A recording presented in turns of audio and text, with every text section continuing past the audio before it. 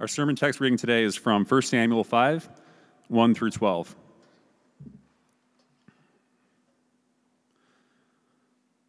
When the Philistines captured the ark of God, they brought it from Ebenezer to Ashdod. Then the Philistines took the ark of God and brought it into the house of Dagon and set it up beside Dagon. And when the people of Ashdod rose early the next day, behold, Dagon had fallen face downward on the ground before the ark of the Lord. So they took Dagon and put him back in his place. But when they rose early on the next morning, behold, Dagon had fallen face downward on the ground before the ark of the Lord. And the head of Dagon and both his hands were lying cut off on the threshold. Only the trunk of Dagon was left to him. This is why the priests of Dagon and all who enter the house of Dagon do not tread on the threshold of Dagon in Ashdod to this day. The hand of the Lord was heavy against the people of Ashdod, and he terrified and afflicted them with tumors, both Ashdod and its territory. And when the men of Ashdod saw how things were, they said, the ark of the God of Israel must not remain with us, for his hand is hard against us and against Dagon our God. So they sent and gathered together all the lords of the Philistines and said, what shall we do with the ark of the God of Israel? They answered, let the ark of the God of Israel be brought around to Gath. So they brought the ark of the God of Israel there. But after they had brought it around, the hand of the Lord was against the city, causing a very great panic, and he afflicted the men of the city, both young and old, so that tumors broke out on them. So they sent the ark of God to Ekron. But as soon as the ark of God came to Ekron, the people of Ekron cried out, they have brought around to us the ark of the God of Israel to kill us and our people. They sent therefore and gathered together all the lords of the Philistines and said, send away the ark of the God of Israel and let it return to its own place, that it may not kill us and our people. For there was a deathly panic throughout the whole city. The hand of God was very heavy there. The men who did not die were struck with tumors, and the cry of the city went up to heaven. This is the word of the Lord. Amen. The events of chapter 4 in the book of 1 Samuel would naturally cause a crisis of faith among the people of Israel. Israel has just been soundly defeated in battle, not once, but twice, against the Philistines. And both of these battles were battles that the Israelites assumed that they would win. In total, 34,000 soldiers die. Eli, the high priest, and his sons Hophni and Phinehas are now dead. The leaders in Israel are now dead. And even more than that, the Ark of the Covenant, the symbolic representation of the fact that God was dwelling with his people, has been captured and carried off by the enemies of God. The word Ichabod is ringing out in the hearts of God's people because the glory of God has departed from Israel. You see, what makes Israel special is not the land or its ethnic identity. What makes Israel special, or what made her special, was that God was with them. And now it seems that God is no longer with them and has been carried away by enemies. Chapter 4 is one of the lowest points that we find Israel in the whole of the Bible. The Israelites quite naturally would be thinking to themselves, what does all of this say about our God? Has he forsaken us? We thought that our God was the God above all gods. We thought that he was the God of the universe, unparalleled in might and power, the God of heaven and earth. And here this God is captured by the Philistine army. Maybe our God is not as strong as we once thought he was. And I think if we're honest this morning, many of us have found ourselves asking those type of questions, both out loud or even allowing them to run through our mind. As we look out into the social and religious landscape of our society, it can often feel quite discouraging, for it seems that often the wicked are the ones that are prospering, and the godly are the ones that are suffering. Oftentimes, Christians seem to be on a team that is always losing. There's study after study that is reporting that Christianity is declining at a very significant pace in this country. The New York Times reported earlier this summer that we are currently in the middle of the largest and fastest religious shift in the history of our country. And because of this, one writer says that Christians are now strangers in a very strange land. And I think the temptation for all of us in this is to become fearful or fretful, to begin to hunker down and to protect what's ours, to effectively live lives as if our God is not seated on his throne. That the secularization of our society has somehow chained the Lord. Our sermon text comes to us this morning, and it reminds us that our God's power has and will never be limited.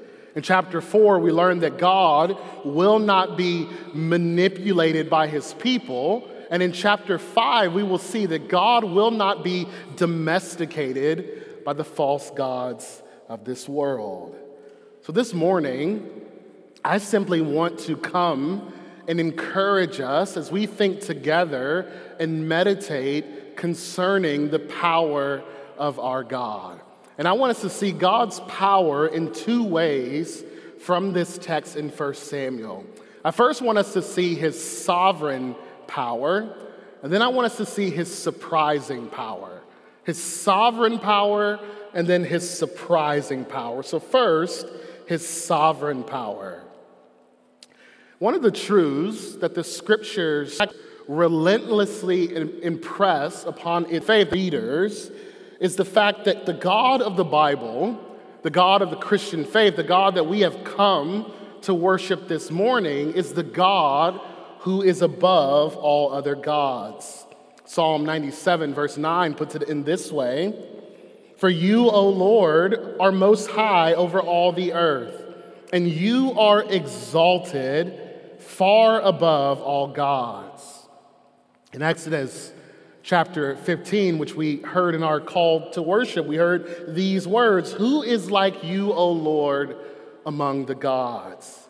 Who is like you, majestic in holiness, awesome in glorious deeds, doing wonders?" In Isaiah 44, verse 6, the Lord through the prophet says, "I am the first and the last. Besides me, there is no God." At every turn, the Bible lays out before us that our God is the God above all other gods, and those other gods are no gods at all. We see that clearly in this story this morning. In verse 1 of 1 Samuel 5, we are told that the Philistines capture the ark of God, which we witnessed take place in chapter 4. And they bring this ark from Ebenezer, which is in Israel, to Ashdod, which is now in Philistine territory, which is about 35 miles away. And they bring the ark and as they bring the ark to Ashdod, they bring it into the house of Dagon, who is the national god of the Philistines at this time. Scholars do a lot of debating on who Dagon is. For many, he is believed to be the father of all gods, at least according to the Philistines. Others suggest that he is a grain god or a fish god. But either way, he is the supreme deity at least in the mind of the Philistines. So the Philistines bring the ark of God into the temple of this false god. And they do this for two primary reasons. First, the ark of God, at least in the mind of a Philistine, is now their war trophy. It's a sign of their victory over Israel. It reminds me of times when I would go to a friend's house and I would walk into their house, and the first thing that I would be greeted on their walls was several different deer heads. And if you want to imagine what it looks like for Demiron to be scared, it's to wake up in the middle of the night and look up and see a deer head looking me in my eyes. But the reality is that they have these deer heads because they are signs of victory. It shows that this person, as they went hunting, that they had a successful hunt. Deer heads might not be your thing, but you can imagine it in this way. You walk into Little Caesars Arena and you see the championship banners that are hanging there. This is how the Philistines treated the Ark of God. The second reason that the Ark is placed in the house of Dagon was because in the ancient Near East, it was believed that when human battles would take place, it would serve as a battle between the gods. Battles between nations were viewed as these proxy wars between the battle among the gods. So when Israel was defeated by the Philistines, it was understood that Dagon had defeated Yahweh, the God of Israel. So bringing the ark into Dagon's house was a way to depict, at least in the mind of the Philistines, that the Lord was at the service of their God, just as Israel would be at the service of the Philistines. That Yahweh bowed before this Philistine god. And so they placed the ark of God beside Dagon as if the Lord was an honored servant in their house. Now notice what takes place in verse 3. The people of Ashdod rose early the next day, maybe to mock the Ark of the Covenant, or to perhaps offer sacrifices to worship Dagon. But they came and were surprised to see that Dagon had fallen face downward on the ground before the Ark of the Lord. Their god, Dagon, was lying prostrate before the ark. The text intentionally portrays Dagon as laying before the Lord in humble adoration. Now, we don't know how this took place. We don't know if the Lord did this by natural or supernatural means, but the point is clear. Dagon is bowing before our God. Now, you can imagine how the people would have tried to explain this away. Maybe there was an earthquake and the statue fell down and on its own in this prostrate position. You can hear the people saying, yeah, I felt something move last night. Yeah, I think there was an earthquake. And so we read at the end of verse 3, they took Dagon and put him back in his place. That's meant by the original audience, or at least the narrator, to make us laugh. It's a subtle punchline that the author includes to mock Dagon because Dagon needs his people to put him back in his place. Dagon, this mighty god of the Philistines, has fallen and cannot get himself back up. Dagon needs his people to put him back on the shelf.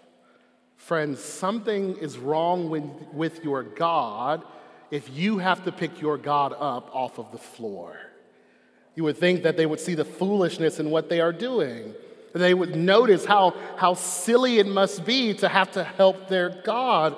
And we can't mock them too much because the Bible again and again hammers before us that idolatry is not only sinful, it is also quite silly. It's silly because the idols that we depend on are just as needy and weak as we are. Sin causes us to really think or believe that our idols are strong, but at some point we always find out just how weak they actually are. Pick your choice idol: success, sex, security, power, a name for yourself, acceptance, your own intellect. All of these things are like Dagon. They topple over because they cannot bear the weight of the human soul. They're too weak. They're too dependent upon you. They need you for their sustenance. All idols, every single one of them, sooner or later prove themselves to be nothing more than simple blocks of wood, wholly undeserving and unworthy of our worship, and completely incapable of saving us from anything. And when we are let down by our idols, we are ultimately led to this place of despair because what we believe to be strong and satisfying actually has no power at all and cannot bring us lasting satisfaction. One writer puts it in this way: often some of the most painful times in our lives are times in which our idols are being threatened or removed. And this is why the Bible again and again warns us of the danger of idolatry. Psalm 115, verses 4-8 puts it in this way: their idols are silver and gold, the work of human hands. They have mouths, but they do not speak. Eyes, but do not see. They have ears, but do not hear. Noses, but do not smell. They have hands, but do not feel. Feet, but do not walk. And they do not make a sound in their throat. Those who make them become like them. So do all who trust in them. This is why the Apostle Paul simply says, towards the end of 1 Corinthians, therefore, my beloved, flee from idolatry. So the Philistines put Dagon back into his place. And the next day, according to verse 4, the people come back early in the morning and they see that Dagon is again lying face down before the ark, but this time something different has taken place. Dagon's head and both of his hands have been cut off. He's not just lying on the ground anymore in worship. No, he's treated like an enemy who has been vanquished in battle.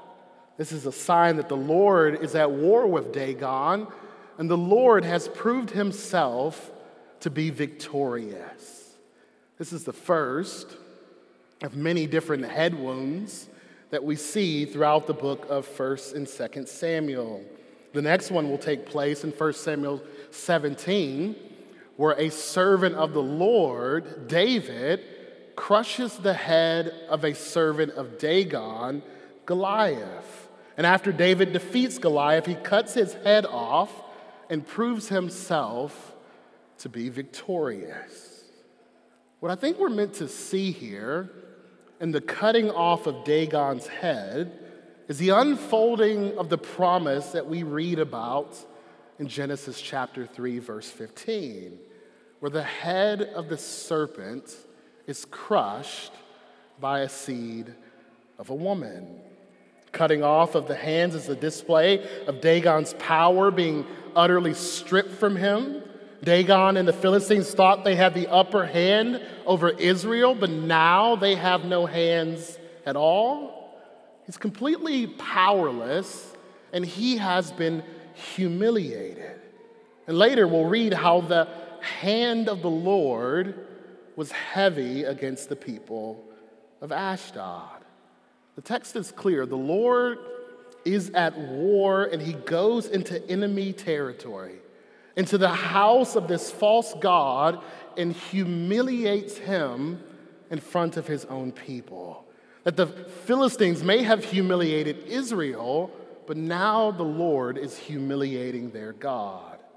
This is similar to what God did to the Egyptians in the book of Exodus as he freed his people from slavery. Over and over again through the 10 plagues and through the defeat of Pharaoh and his army, the Lord was fighting on behalf of his people and showing that he is stronger than the so-called gods of this world. His sovereign power is on display as he makes these gods literally bow before him. And notice that he does all of this without the help of his own people. You see, Dagon needed assistance from his people. He needed his people to help him off the floor, but our God, the Lord, is completely sufficient in and of himself, wins this battle all by himself. And this should be instructive for us this morning, friends, because God is teaching the Philistines about his sovereign power over their false god, but he's also teaching his own people that his sovereign power is completely and utterly independent from them. Israel has to be taught this lesson again and again, and so do we. Beloved, our God is not dependent on any of us. He does not need us to carry him like Dagon needed the Philistines. No, he will be the only one who will be doing the carrying. Friend, do you see how big your God is this morning? We all have this temptation to make God smaller than what he is, to put limits upon his power, to box him in, both like the Israelites and the Philistines, to think that our enemies are stronger than he is. Well, friend, if you find yourself in that place this morning, let 1 Samuel 5 be corrective in your thinking and give you confidence that your God is above all gods and he is sovereign in power, that he will not be controlled by anyone, and because of this, he alone is worthy of our worship and adoration. We see the sovereign power of God on display in this text, but we also see his surprising power as well. And this brings us to our second point, God's surprising power. His surprising power. What do I mean by surprising power? When I say surprising power, I mean this story shows us that God gains victory over Dagon and also over all of the Philistines in a surprising way, because his victory comes through apparent defeat. Again, you have to think about this, not from our perspective as those who are reading the text. We have to think about this from the perspective of the Israelites. Again, Ichabod. God's glory has been removed. It had been taken away from his people from their perspective. God had been captured by their enemies. The Israelites knew from God's law, particularly from Deuteronomy, that because of their sins and the sins of their leaders and their continued unfaithfulness, that they were to be removed from the land, that they were to be ones who were to be sent into exile, but the unthinkable happens. They are not sent into exile, but God himself is sent into exile. He has been placed outside of the camp. The God who promised to dwell with his people and the ark that represented this truth seemed to both be gone. But notice that through this apparent defeat, at least in the eyes of Israel, God is showing himself victorious over the enemies of his people. After he defeats Dagon, God is not finished. This battle moves outside of the temple and into the streets of the city. And so we read in verse 6 that the hand of the Lord was heavy against the people of Ashdod. The word heavy in the Hebrew Bible is closely related to the word glory in the Hebrew Bible. So the author is doing this wordplay from what we read in chapter 4. The glory may have departed from Israel, but that glory is still on display as God pronounces judgment upon the Philistines and fights on behalf of his people. We're told in verse 6 that the Lord terrifies the people of Ashdod and afflicts them with tumors. Now, we're not sure what this actually looked like. Could be boils or abscesses of some kind. We read in chapter 6, verse 5, of mice ravaging the land. So this leads many scholars to believe or conclude that this looked like some bubonic plague with rats as their carriers. But either through a plague or through some other means, the Lord is bringing judgment upon the people of Ashdod, and it's both nasty and dangerous. And so we read in verse 7, when the men of Ashdod saw how things were, they said, "The ark of the God of Israel must not remain with us, for his hand is hard against us and against Dagon, our God." You see, the people of Ashdod understood what was happening. They understood that this was something that the Lord, the God of Israel, was doing. They knew that he was going to battle against their God and now against them. This leads them in verse 9 to gather together all of the lords of the Philistines and tell them, like, hey, you have to get this out of here. The end of verse 8 says this, "What shall we do with the ark of the God of Israel?" And then they say in verse 9, or they tell us in verse 9, that they send the Ark of the Covenant to a new city called Gath. And when they get to Gath, the same thing happens. Take a look at verse 9. "But after they had brought it around, the hand of the Lord was against the city, causing a great panic.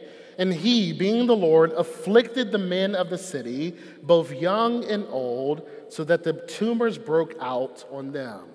So different city, same result.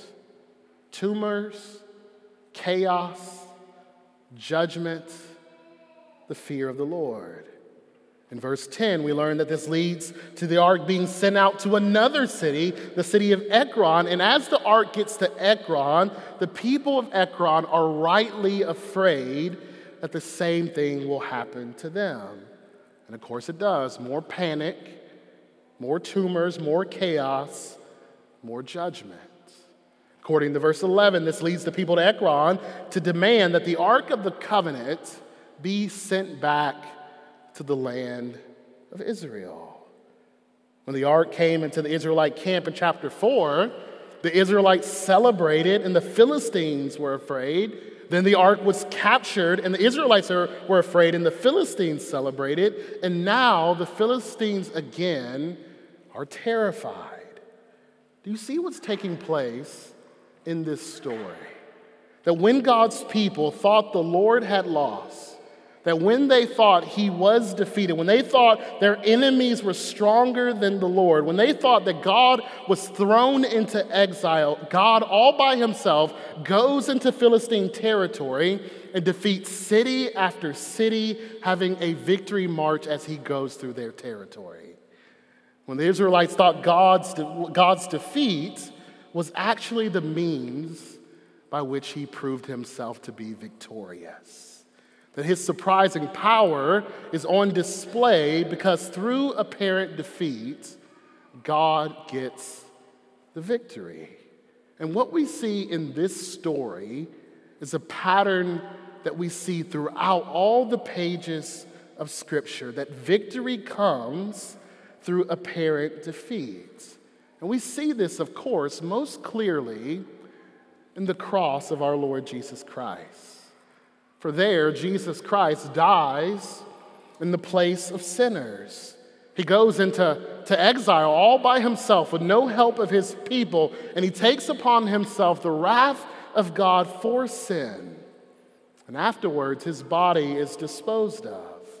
And as he is placed in another man's tomb, And it's during those moments where Jesus Christ remains under the power of death, where his body lays still in another man's tomb. It is there where his disciples believe that the Lord was captured by death, where the rulers and principalities of this present evil age thought they had defeated and vanquished the Lord of life when it appeared that God himself had finally been truly defeated. And friends, it looked that way on Friday. It looked that way all day Saturday.